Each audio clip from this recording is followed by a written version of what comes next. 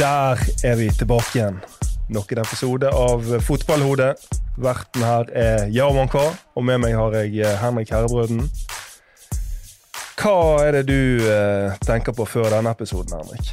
Jeg tenker jo at nå begynner det å smelle skikkelig da. Nå har vi jo kommet litt i gang, og fått opp noen sosiale medier og noe greier, og gleder jeg meg litt til å høre fra lytterne også. Nå føler jeg at nå skal vi begynne å få litt interaksjon med dem, og de kan stille spørsmål til gjester og spørsmål til oss. Og... Ja, for det på, vi har fått Instagram-konto nå, Fotballhodet på Instagram.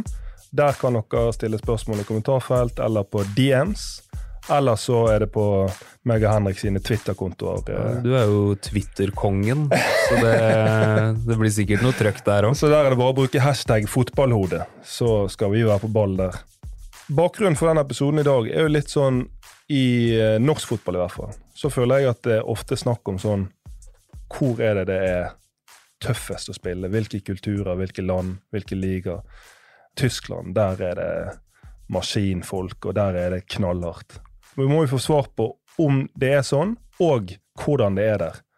Så når dagens gjest, han skal fortelle litt om livet som fotballspiller i Tyskland, og så selvfølgelig, som alltid, jo vinklingen det mentale. Hvilke utfordringer var det? Hva tenkte han underveis? Dagens gjest jo altså da bautaen fra Vik, Gustav Valsvik. Velkommen. Takk for det. Det går bra om dagen. Ja, det går bra. Eller vi hadde en liten periode nå med laget som var litt opp og ned, men nå vi i gang igjen. Og har et par fine kamper, så jeg håper vi presterer bra og henger oss litt på oppover. Mm. Du jo kaptein i Strømsgodset. Hva du opptatt av i den rollen din? Nei, hva skal jeg si, det var egentlig et perfekt tidspunkt for meg å komme til Strømsgodset og få et ansvar om å på en måte kanskje gjenoppbygge. Da. Det var en turbulent periode der, og da det på en måte, jeg vet ikke hvordan det har vært der før, jeg har vært nå og tatt sølv og var med i Europaliga og på en måte spilt litt viktige kamper, så jeg vet hvor bra det kan bli på Marerittet da. Og så å komme til Strømsgodset var på en måte naturlig, og jeg fikk på en måte en respekt og bare vise hvilken standard som skulle til da. Så det vel mest da jeg prøver å vise frem da, til de guttene som der, at hvordan nivået skal ligge. Hva gjør den kapteinsrollen med deg? Nei, jeg føler at han gir meg egentlig det jeg trenger. Akkurat i det stadiet i karrieren da. Å få ansvar og på en måte ved en deal av noe da. Jeg veldig delaktig inn mot både klubben og trenerteam, og får være med å bidra på mange ulike måter da. Og så blir du på en måte hørt også, for å ha vært med på en del opp igjennom, og det mange på laget som unge, og trenger kanskje litt veiledning og litt erfaring da. Ja, du sier jo at dere har mange unge spillere, og dette med veiledning og sånn. Kan du gi noen eksempler på hvordan du i kraft av ditt rolle som kaptein med å påvirke disse unge spillerne? Du sier jo litt om å sette standard, for eksempel. Ja, det jo inn mot kamp og på en måte ta praten, ta presset da. Jeg har på en måte følt litt noe i karrieren nå, at jeg ikke kan tape. Jeg har på en måte opplevd det jeg trenger å oppleve, og om jeg spiller en dårlig kamp, så betyr ikke det så masse for meg nå. Kanskje som det gjorde for et par år siden. Så jeg prøver liksom å ta den brodden ut før kampen. Og hvordan gjør du det da?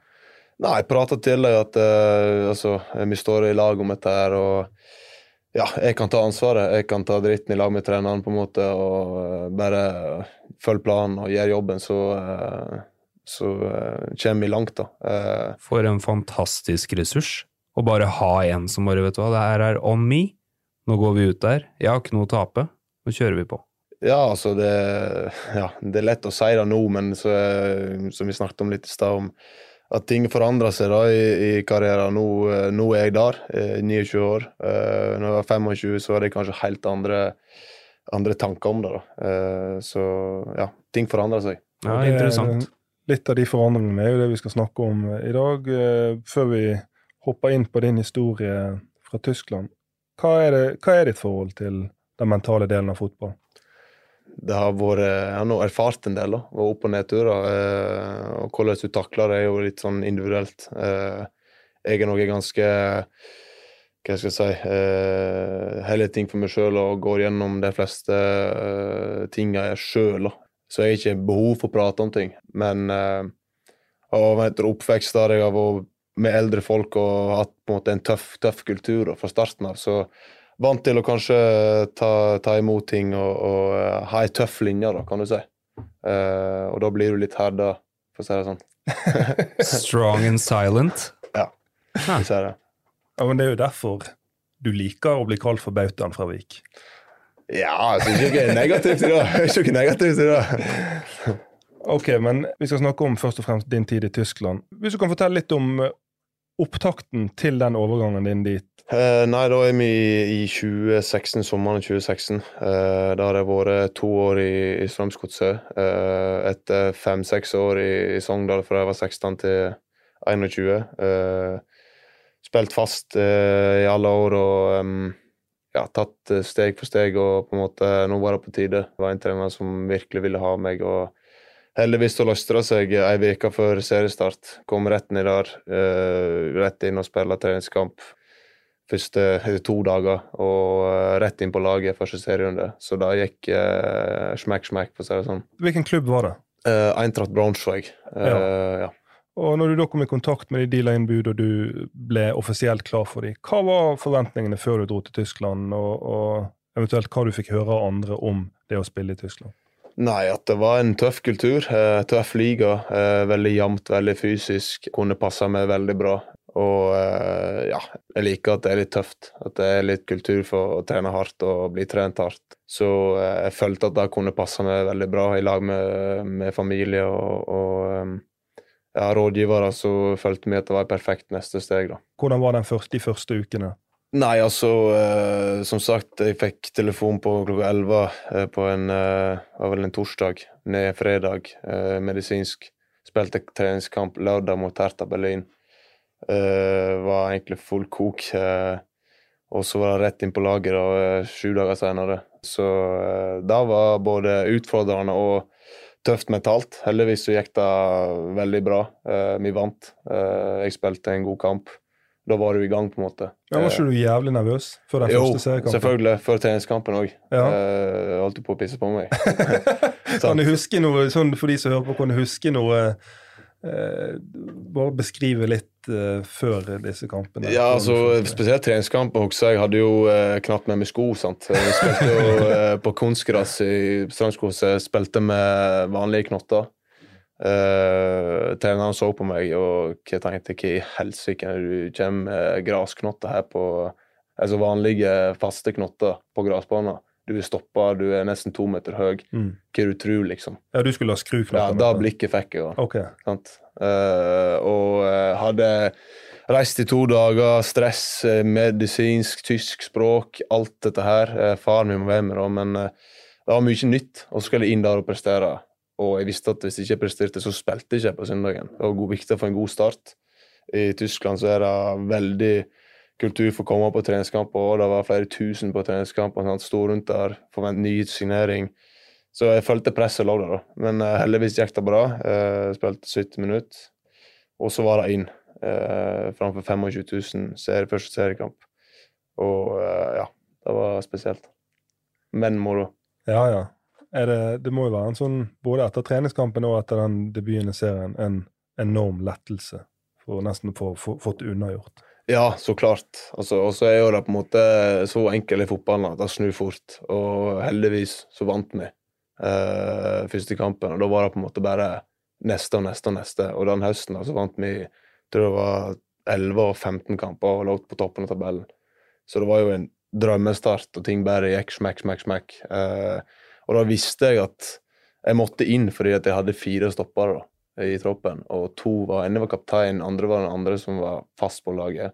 Så hvis ikke jeg spilte bra nå, så kom de banka på døra. For de var ute med skade på det? En var ute med skade, en var ute med rødt kort fra forrige sesong. Så jeg visste det var tøff konkurranse. Jeg endte jo opp med at jeg danket ut kapteinen da. Han spilte ikke den høsten der. Så for et eventyr. Bare komme ned der og smekke rett inn. Og så det vel litt sånn at da elsker de det, når det går bra nedi der. da blir du elsket, blir du ikke det? Jo, altså det jo da det artigste med denne kulturen til supporterne. Altså den helt fantastisk. Det full stadion, en time før kamp og stemning, og det jo ølservering, og alle har effekter på seg, og det et helt annet trøkk, da, for å være helt ærlig. Og da gir jo en boost også, selvfølgelig. Men sånn som etter den uken her da, fra signering til medisinsk til treningskamp til debut i serien, får ikke du på et eller annet tidspunkt ganske tidlig en liten sånn knekk, bare der det har vært så mye å ta inn over tid at du bare kjenner deg helt, eller klarte du bare å holde deg kjørende? Der har jeg en ganske god egenskap der jeg er veldig flink til å koble av, da. Om jeg ligger på hotellrommet eller hva det så greier jeg på en måte å koble av og ikke tenke så mye på det. Jeg vil egentlig bare at far min skulle reise, for jeg har lyst til å begynne. For jeg måtte på en måte passe på han i tillegg, følte jeg. Nå er jeg i gang, på en måte, da. Så nei, altså jeg blir ikke stresset og sånne ting, kanskje akkurat før kamp og sånne ting, men frem til kampstart så er jeg ganske lugn, sånn sett. For en viktig mental egenskap, da. Den evnen til å koble av. Og kanskje det kan bidra til at du rir lenger på medgang også? Ja, jeg tror det kan være fordel, altså ikke at du går og spinner rundt døgnet rundt, da, om det trening eller kamp, men ja. Ja, hva beste oppskriften din for å koble helt av?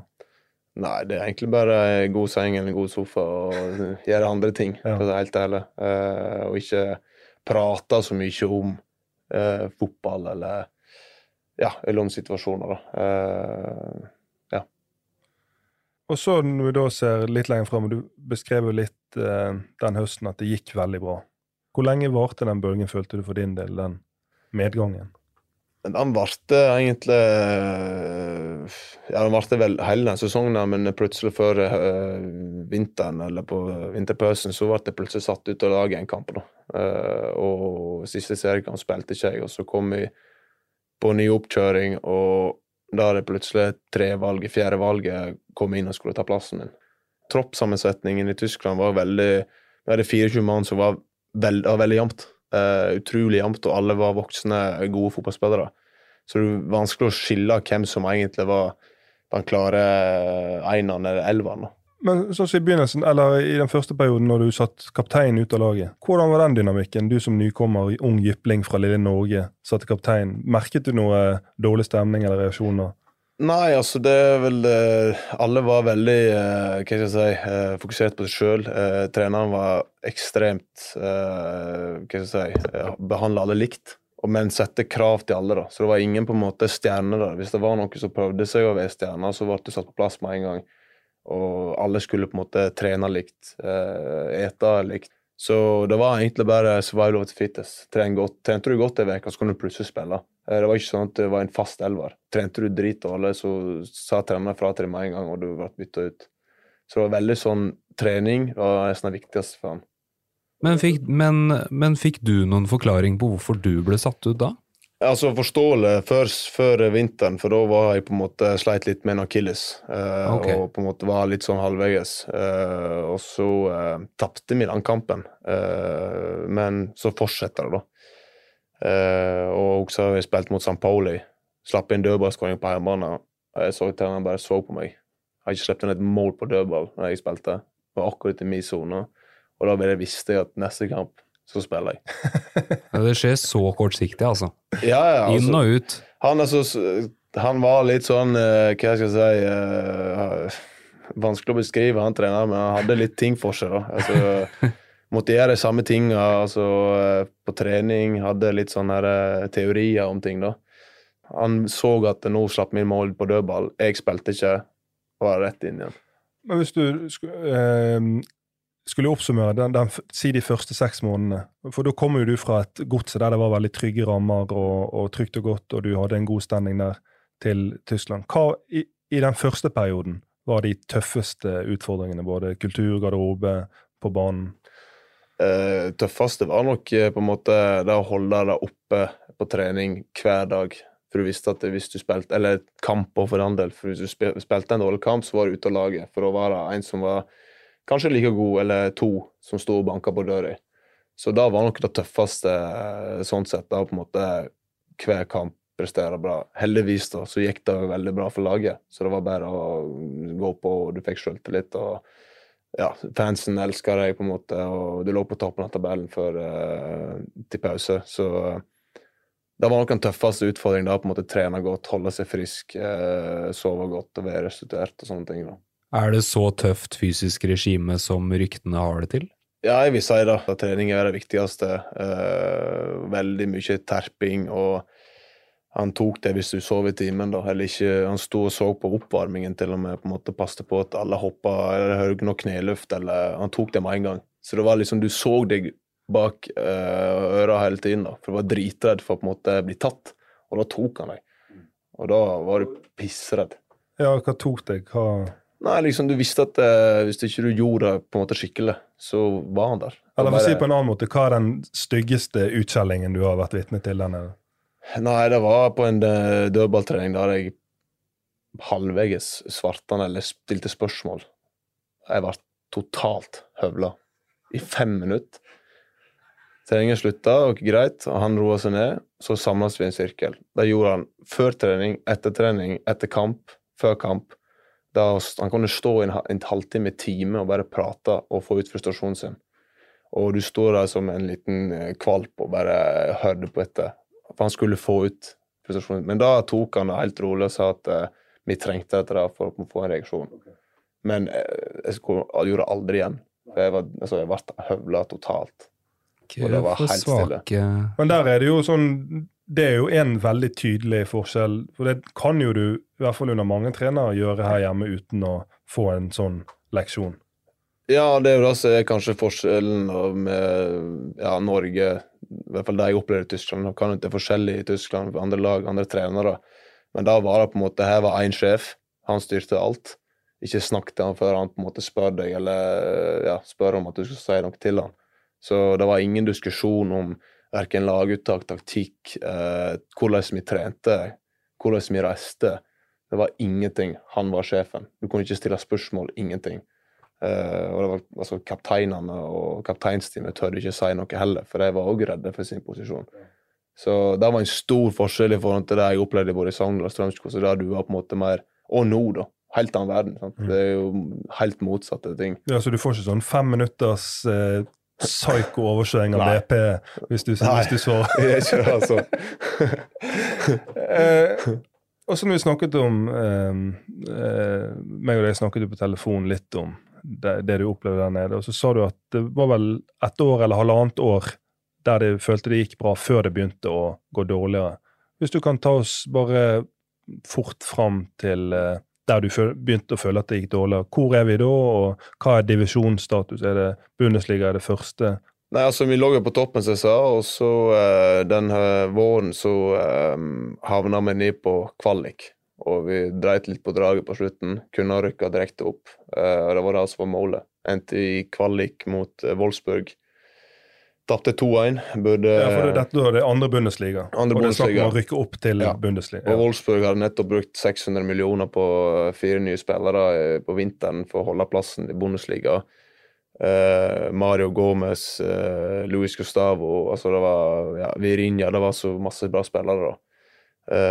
Og vi møtte dem i kvalik for å rykke opp, de kunne rykke ned.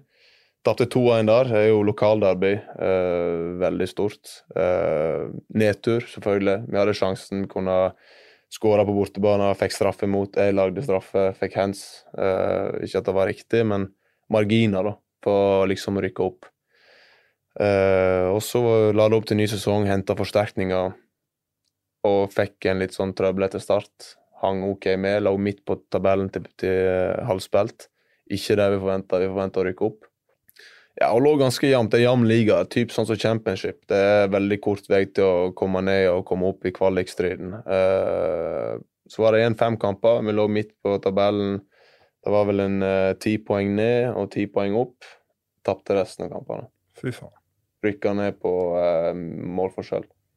Fy faen. Hva ble ned til 3 Bundesliga. Og kan tenke deg den nedturen da. Nett holdt på å rykke opp.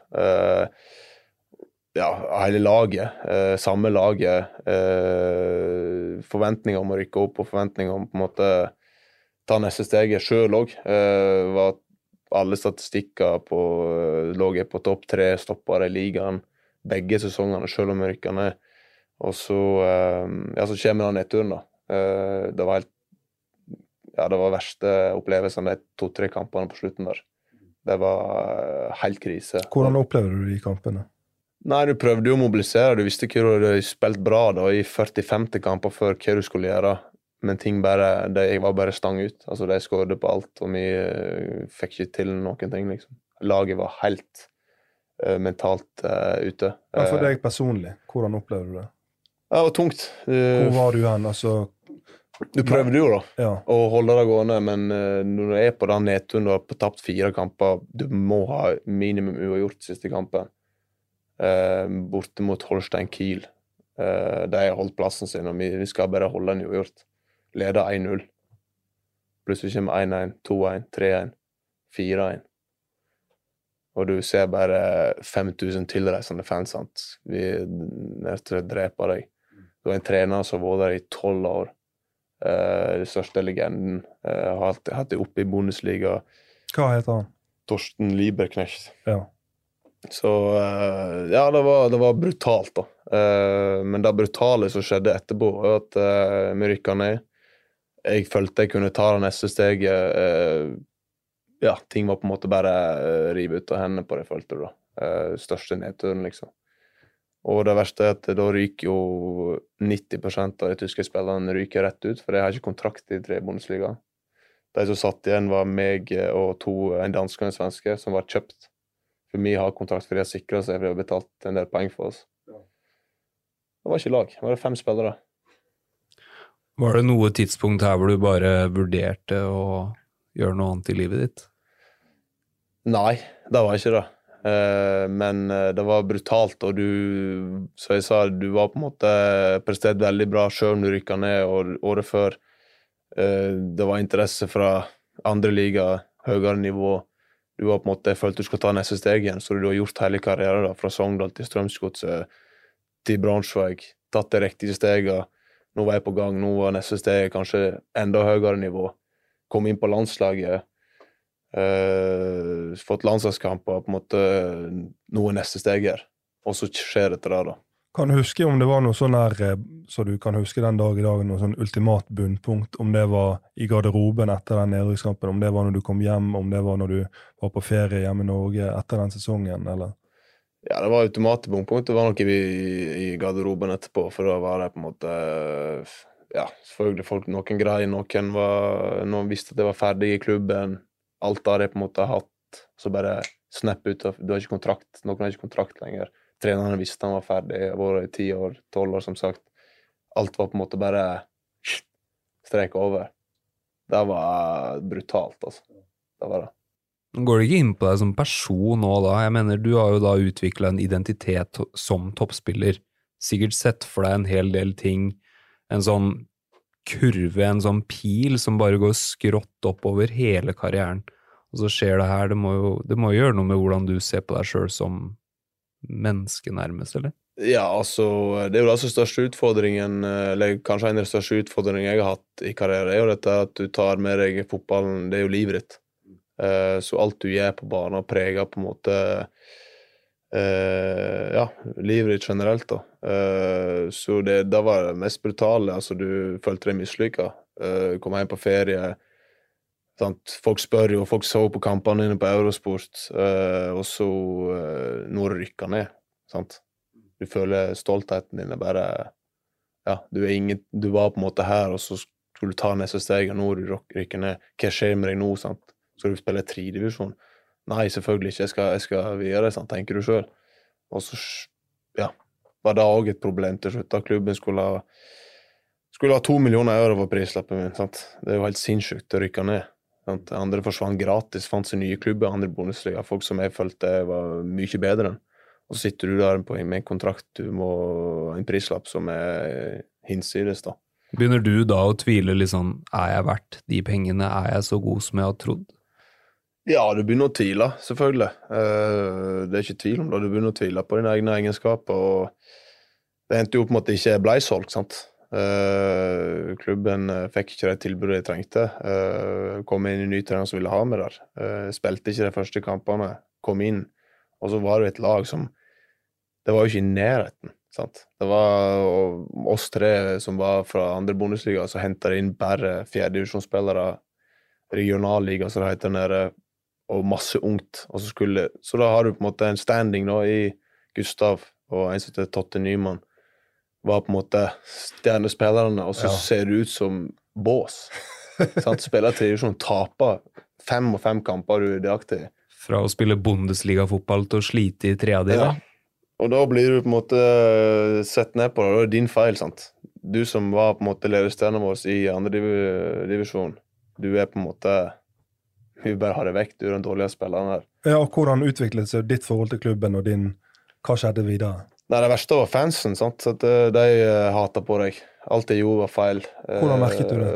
Nei, det var skriking, det var kommentarer etter kamp, det var skriving i medier, det var aviser. Du merket stemningen, sant? Bare den nedturen for klubben.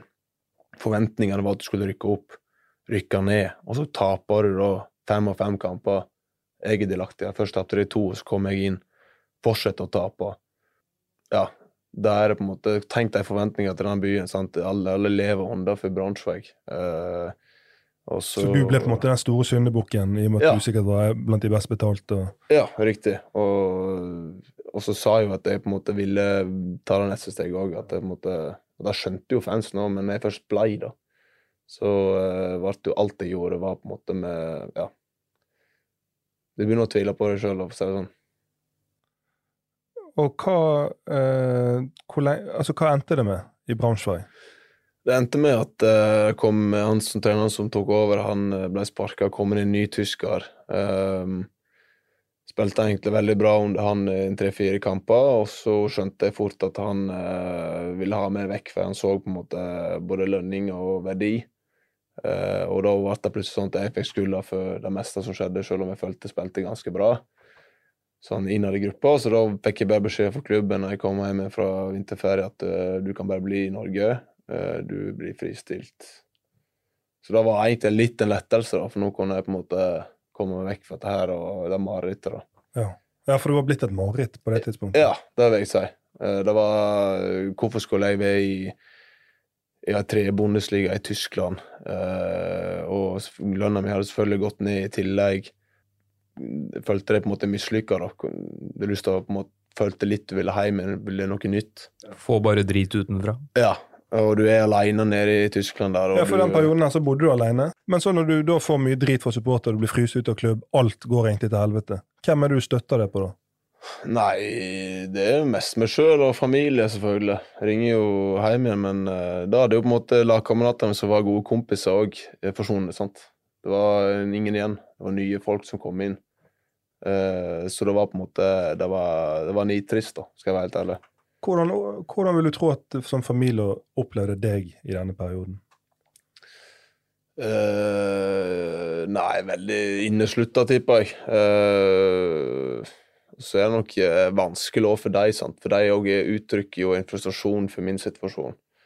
Og da blir du mer, det er det verste, kanskje det verste jeg vet, er når folk synes synd på deg. Synes synd på deg og føler, altså, du skal snakke med noen om noe så du vet bedre enn deg hvor ille det er da. Det er det verste jeg vet. For det liksom, ikke kom og snakk til meg om noe. Jeg sitter jo her. Jeg sitter jo her nede i Tyskland og har det jævlig. Jeg gidder ikke å snakke om det med i tillegg og høre hva du synes det er jævlig. Er det ikke digg med litt offerrollene? Så får du masse sympati og Nei, jeg synes det, jeg blir nesten provosert når jeg bare snakker om det nå. Så hadde du det, man må holde noe kjeften på deg. Ja, det kunne fort gå i kule varmt med deg, ja. Men jeg vil jo bare det beste, selvfølgelig. Selvfølgelig. Når du ser tilbake med den perioden der nå, for det vil jo være og har vært andre unge norske spillere som kommer i samme situasjon. Hvilke råd ville du gitt til deg selv i den situasjonen og til andre som eventuelt skulle oppleve noe lignende? Nå er jeg spent.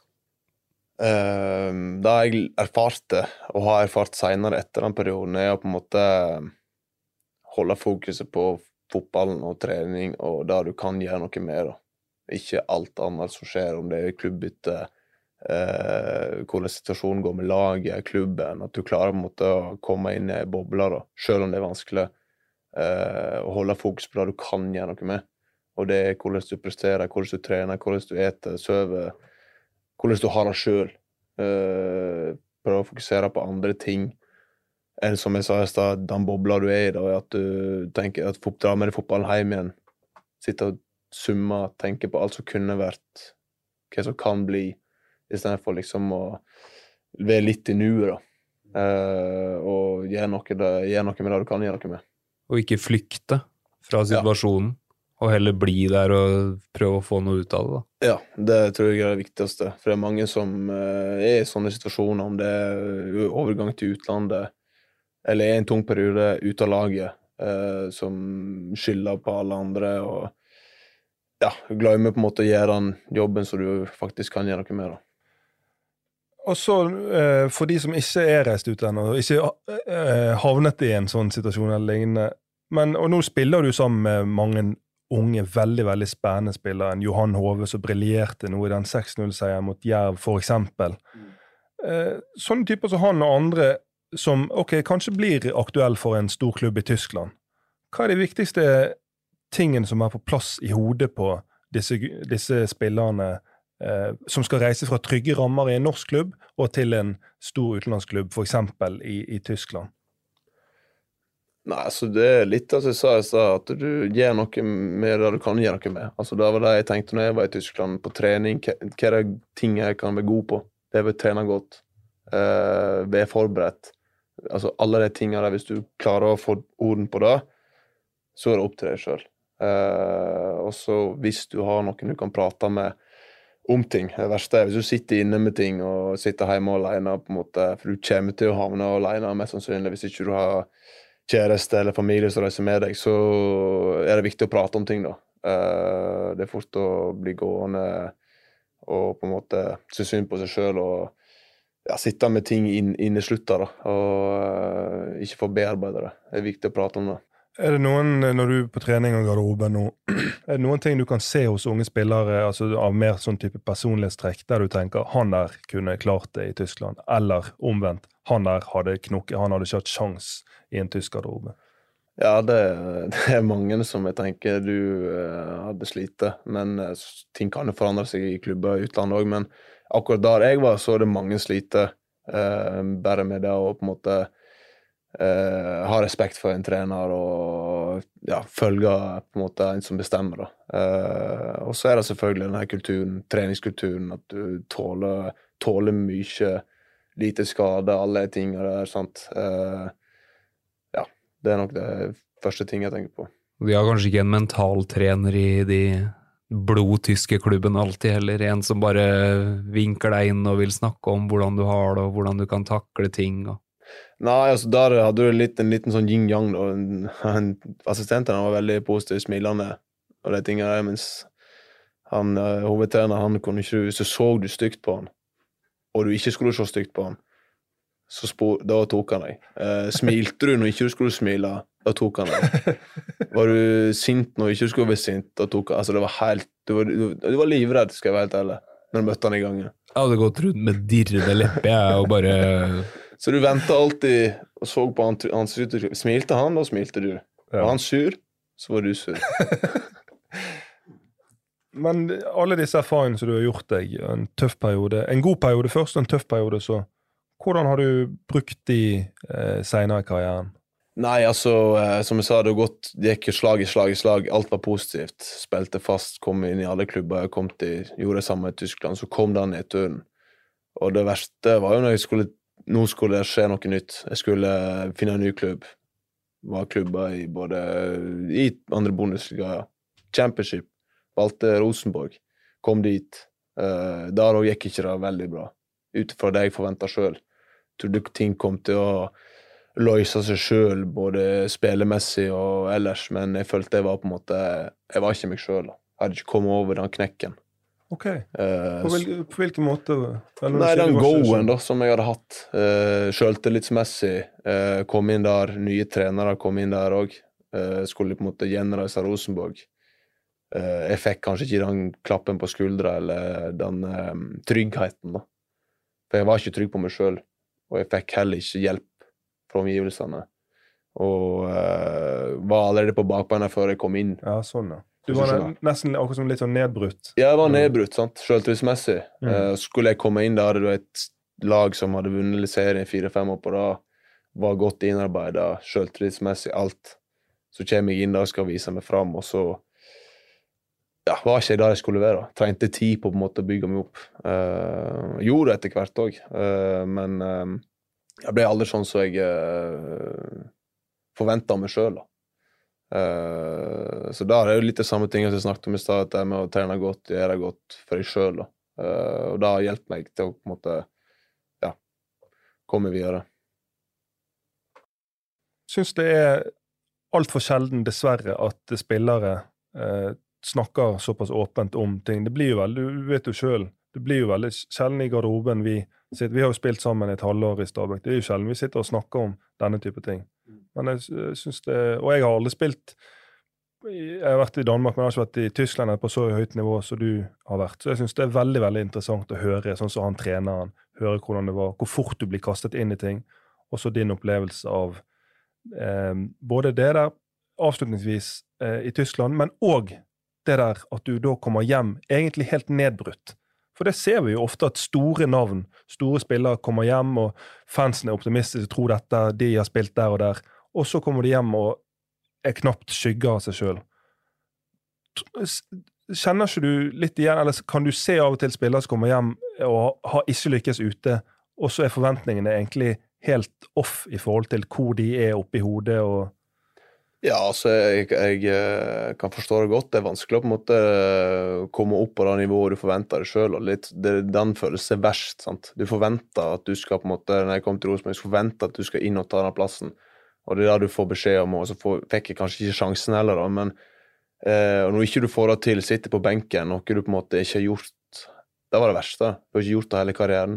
Du har alltid kjempet deg inn, uansett om det var dårlig på trening, kanskje ikke holdt nivået, så det mentaliteten min alltid var, jeg har spilt godt I kamp, jeg har bevisst at jeg fortjener plassen, og det har jeg gjort hele karrieren da, og så kommer du til Rosenborg og føler du presterer egentlig godt, så får du på en måte ikke spille, og da gjør det noe med deg selv å sitte på benken når du er vant til å spille hver helg, og en du kan stole på en måte fra trenerens side.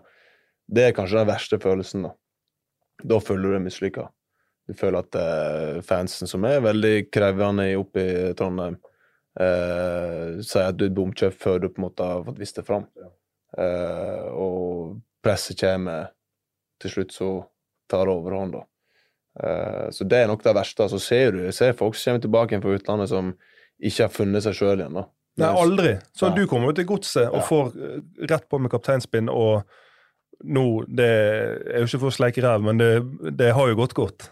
Ja, altså det var som jeg sa, det var akkurat det jeg trengte. Jeg hadde tilbud fra andre plasser I utlandet også, men jeg følte det var dette her jeg trengte da. Jeg trengte å få den posisjonen, få den tryggheten. Jeg visste jeg hadde prestert det før, og fansen på en måte hadde en god standing der fra før av. Alle de tingene da, bare var, dette må jeg gjøre, uansett om hvordan det var økonomisk, eller hvordan det så ut I klubben, sant? Og vi var tippet nedrykk, alt dette her, så valgte de over alle andre klubber som kanskje var på et høyere nivå. De visste at det her var perfect match. Henrik, utifra det som vi har hørt her fra Gustav, du fikk jo han til å fylle ut et skjema, sånn som vi pleier før denne avslutningsspalten din. Hva det du har tenkt på når du har hørt, og utifra hva du har sett på det skjemaet? Ja, det første jeg har hisset meg litt oppover at hvorfor kan ikke dere macho boys I midtstopperrollen og I en garderobe ta litt sånne samtaler som det her? Jeg hang meg opp I det du sa der, at liksom, skal liksom ikke snakke om sånn her I en garderobe. Hvorfor må man komme hit til en podcast og ikke kunne lufte sånne ting I en fotballgarderobe? Hva det som hindrer dere I å ta sånne prater som det her? Så kanskje spillerne kan få lufta ting de går og bærer på? Jeg tror det har litt med at det ikke kultur for det.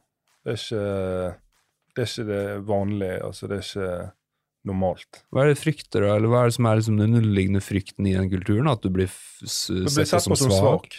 Blir sett på som svak, og blir sett på å vise svakhetstegn. Det noe som man tidlig lærer, føler at du skal være forsiktig med i en fotballgarderobe. Og det jo sånn som Gustav snakker om trygghet.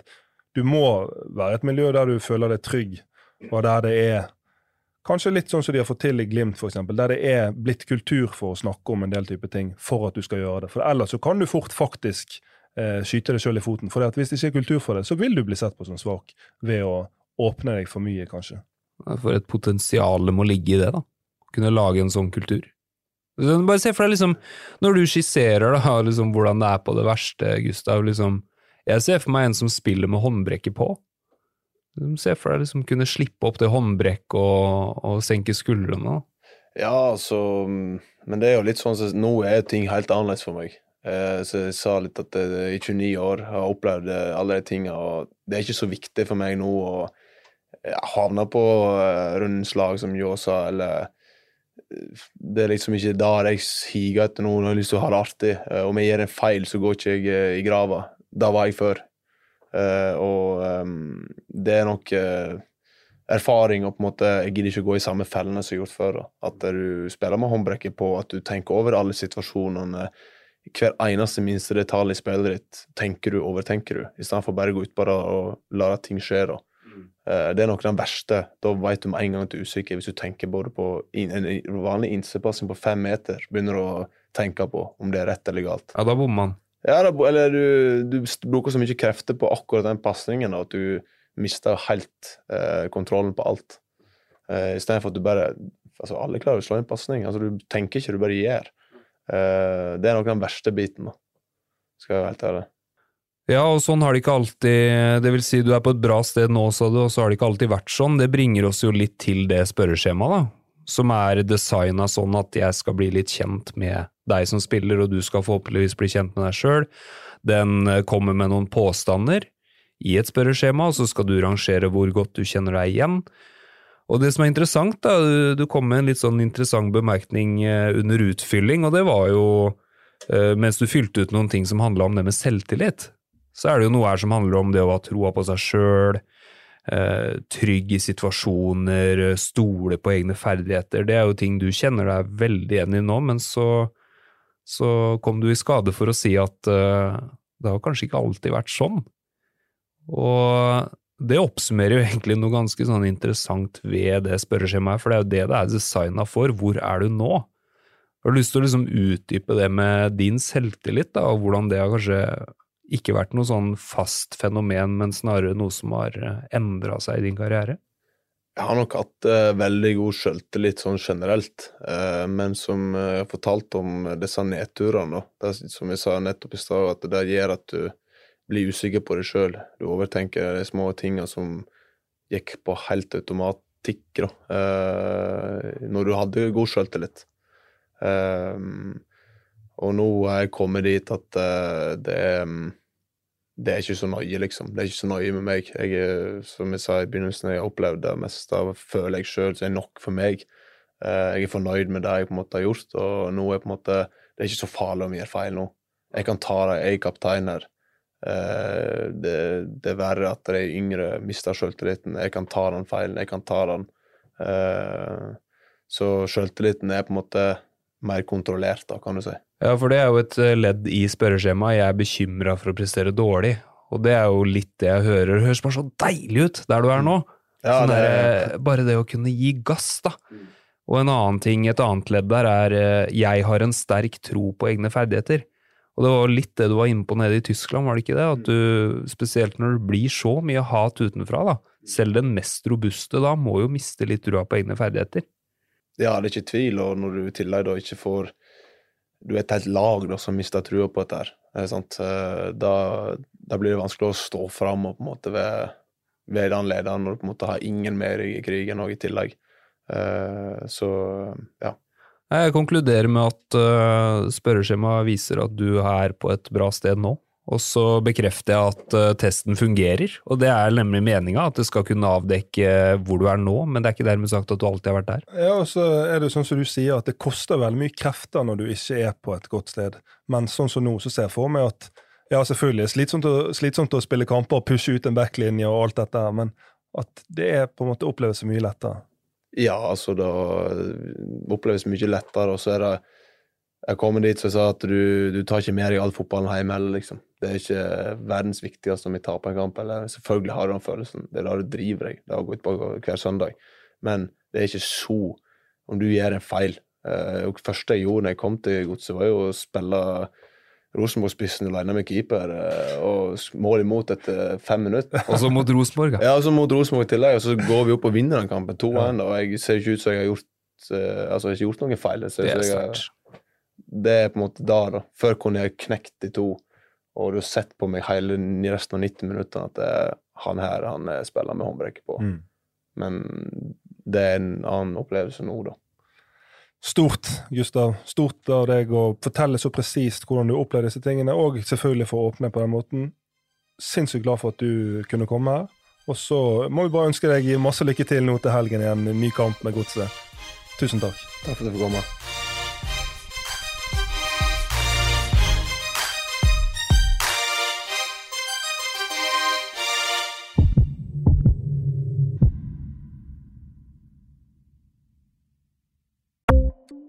Ukens annonsør HelloFresh.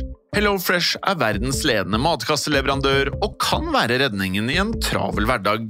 Mange av oss har nok vandret i butikken både sultne og uten en plan for middagen, som ender med at vi går for de samme kjedelige rettene gang på gang.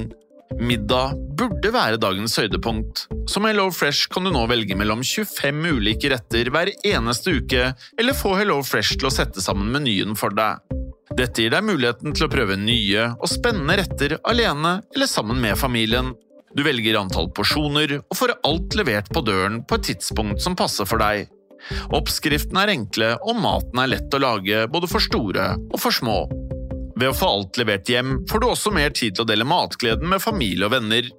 Kanskje det frister med asiatiske tacos eller greskinspirert kylling? Da kan jeg anbefale deg om å gå inn på hellofresh.no. Her kan du bruke koden FOTBALL og få opp til 1779 kroner i rabatt på de første 5 matkassene hvis du ikke har prøvd HelloFresh tidligere. Du kan også bruke rabatten hvis du har vært kunde og stoppet abonnementet ditt for 12 måneder siden eller lengre. Gå inn på hellofresh.no og bruk koden FOTBALL.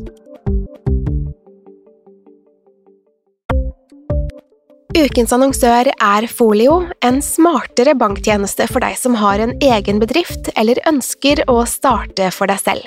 Folio en superenkel nettbank for bedrifter. Som kunde i Folio får du en bedriftskonto med et bedriftskort og app.